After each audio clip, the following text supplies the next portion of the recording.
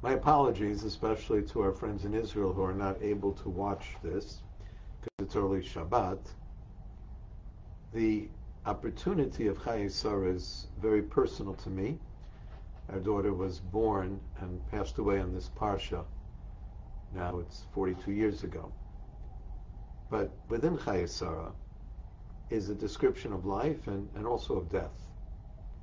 Because the Torah begins in this week's reading, V'yu Chayei Sarah, 100 shana v'yashlim shana v'sheva shanim shnei Chayei Sarah.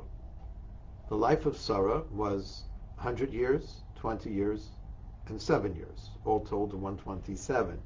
Anyone doing the math would figure that out by themselves. The question is, why does the Torah create this disjointed connection between 100 years and 20 years and 7 years? And Rashi, super commentator, addresses that question by comparing quality and quantity of her life and her spiritual beauty, which was extraordinary, even as her physical beauty maintained itself through her whole life. There's a Talmudic description of how Rabbi Meir saw that his students were kind of sleeping a little bit. You never noticed during the rabbi's speech who falls asleep in the back. And he told them the following exposition. He said to them that the 127 provinces of Queen Esther in the book of the Purim story is parallel to the 127 years of Sarah Imenu, of our matriarch Sarah. And the question is, what was the message? What's the comparison between this 127 and that 127? And really it was a message to his students who were a little bit bored, you know how kids could get. And he described to them, if you have 127 provinces, when you travel, it's really exciting. You go from place to place to place, and you're looking out the window, and wow, because every place is unique, every place is different, every place is special.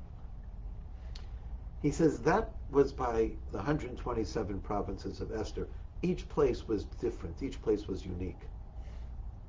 His message to his students is that the greatness of a Sarah, the greatness of our matriarch, was that every day of her life was unique.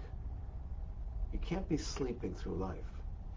You have to know that there's a reason you're here right now.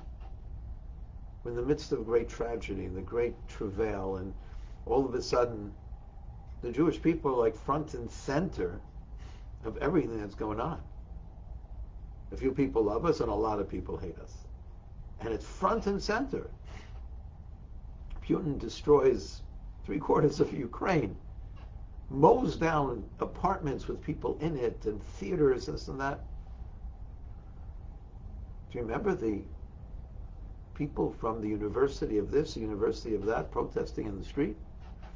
Do you remember anyone walking around with flags, walking out of schools, etc., because of what's going on in the Ukraine?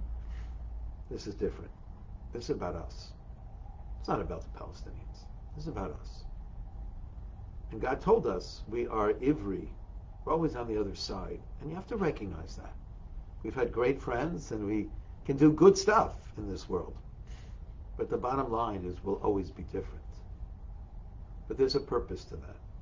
Rameir was telling his students that when it comes to every single day having that purpose, recognizing there's a reason we're in this world, recognizing that on this planet we have a special mission. And you can't rest. You can't just close your eyes and close off the world. You have to become part of teaching the world. You have to stand true to your identity and never be embarrassed or ashamed. You have to be connected to a greater goal so that every single day you could live and feel your purpose.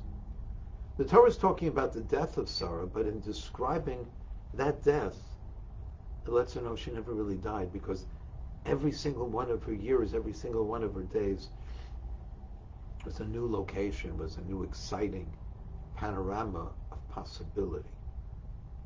And that she implanted that within her children, within us. Yes, we're different, but we should be privileged and proud that we're different.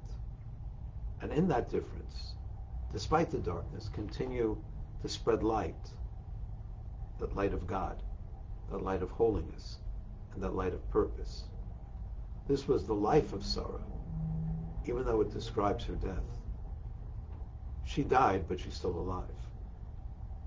Many people are alive, but without looking for their purpose, they're acting as if they're dead. Every moment, there's something new to look at. And as you glance out the window, not only should you see a new location around you, you should see a new you, how you're responding to that journey. Shabbat Shalom.